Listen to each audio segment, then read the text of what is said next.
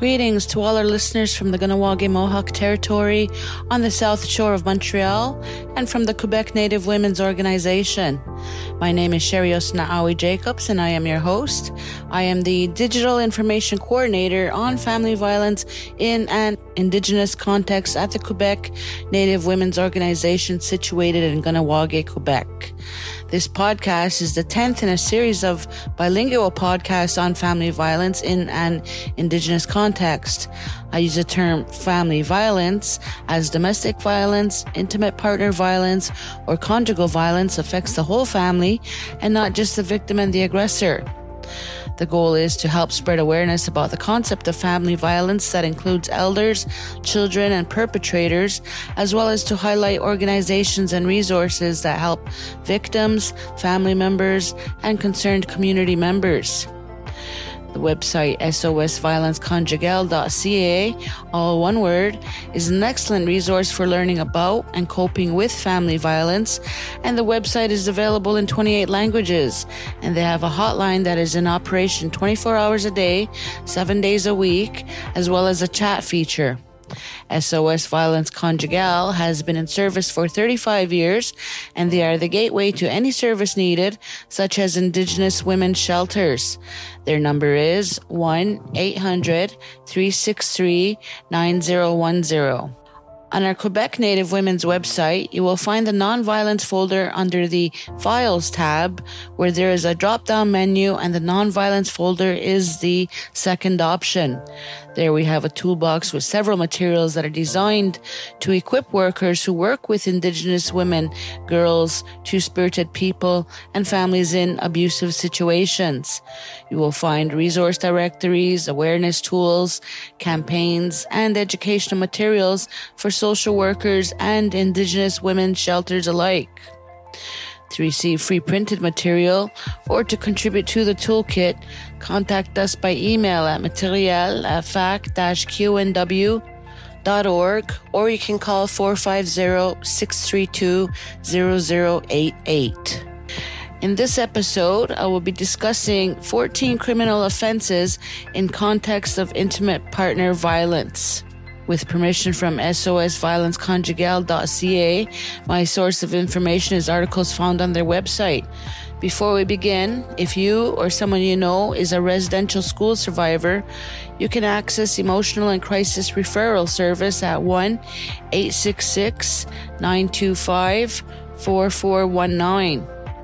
There is also the Hope for Wellness line at 1-855-242-3310. So let's begin. 14 criminal offenses in context of intimate partner violence. Intimate partner violence, IPV, takes many shapes. While all forms of IPV contribute to the hold that a partner has over the other, and that they all have significant consequences on the victim, not all are recognized in the Criminal Code of Canada. First, hard to identify. Stereotypical images of criminal violence, as it is depicted in movies and the very numerous CSI series, can be detrimental to identifying criminal violence in situations of IPV. Just like all other forms of IPV, criminal violence can be very subtle. For example, we have become accustomed to recognizing physical abuse when it hits or when it inflicts physical injuries, but it may be difficult to recognize that holding someone's arm against their will, pinning them against a bed, or pulling their hair are also manifestations of physical criminal violence. In addition, although they may appear striking from the outside, it is important to know that criminal forms of violence, like all other forms of IPV, can be very difficult for the victim to identify as being violent. The following are the criminal offenses most frequently seen in situations of intimate partner violence and post-separation violence. Number 1, stalking, harassment.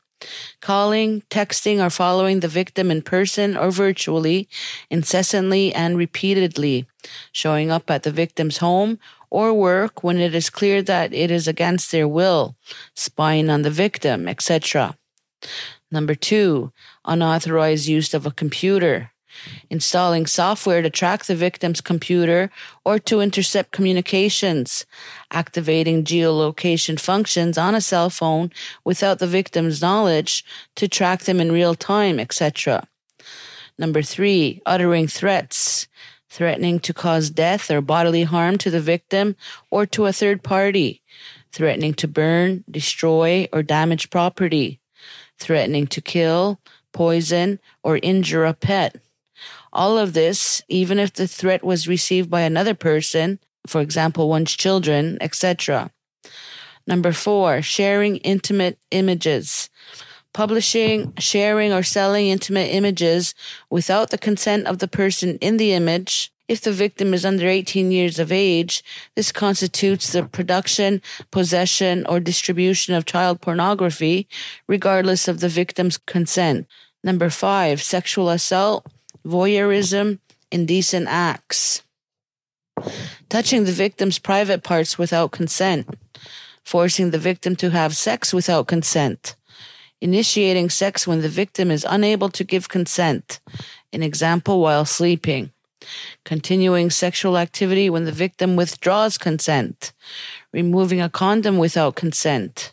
Filming or photographing the victim in a sexual context without consent. Sending photos of one's private parts to the victim without prior consent, etc. Number 6, physical violence. Spitting, biting, hitting, pinching, pushing, restraining, squeezing arms or pulling hair, administering a drug, medication, or dangerous substance without the victim's knowledge, striking with an object, inflicting bodily harm or choking the victim, pretending to hit the victim, etc. Number 7, human trafficking. Using the pretext of a romantic relationship to exploit the victim, usually for sexual purposes or forced labor, forcing the victim into prostitution or pornography, selling the victim's sexual services to others, forcing the victim to perform domestic tasks for others without pay and against their will, etc. Number 8, theft, fraud, and extortion. Stealing property or money. Lying to obtain a loan from the victim. Extorting money from the victim by threatening retaliation if they do not comply with demands, often by threatening to publish intimate images called sextortion, or to reveal sensitive or compromising information, etc. Number 9, forgery and identity theft. Imitating the victim's signature, impersonating the victim on social networks, accessing the victim's personal accounts on the internet, email, suppliers, banks, social networks, etc., selling the victim's personal information to a third party, etc.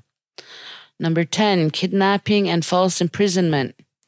Preventing the victim from leaving a room, vehicle, home, or any other place where they do not wish to be. Seizing or moving the victim against their will. Refusing to return a child at the end of a visitation with the intent to deprive the other parent of that child, etc. Number 11, mischief. Breaking or damaging something that belongs to the victim or for which the victim is responsible. Slashing tires, punching a hole in a wall, tearing clothing, breaking a cell phone or computer, breaking glasses, a cane, a walker or a wheelchair, burning photos, changing passwords to social media or email accounts, or deleting the accounts themselves, deleting documents or the contents of a computer or of another device, etc. Number 12, public mischief. Lying to a police officer or any other peace officer for the purpose of leading them to investigate and charge the victim with a crime. Making a false statement to the court, etc. Number 13, violation of a court order, peace bond, or probation order. Refusing to return a child at the end of a right of access, showing up at the victim's home or work, or contacting them or their relatives despite an order prohibiting any contact, etc. Attempted murder, murder. Pressing charges, If you have experienced any of these forms of violence, you have the right to report it to the police so that a complaint can be filed.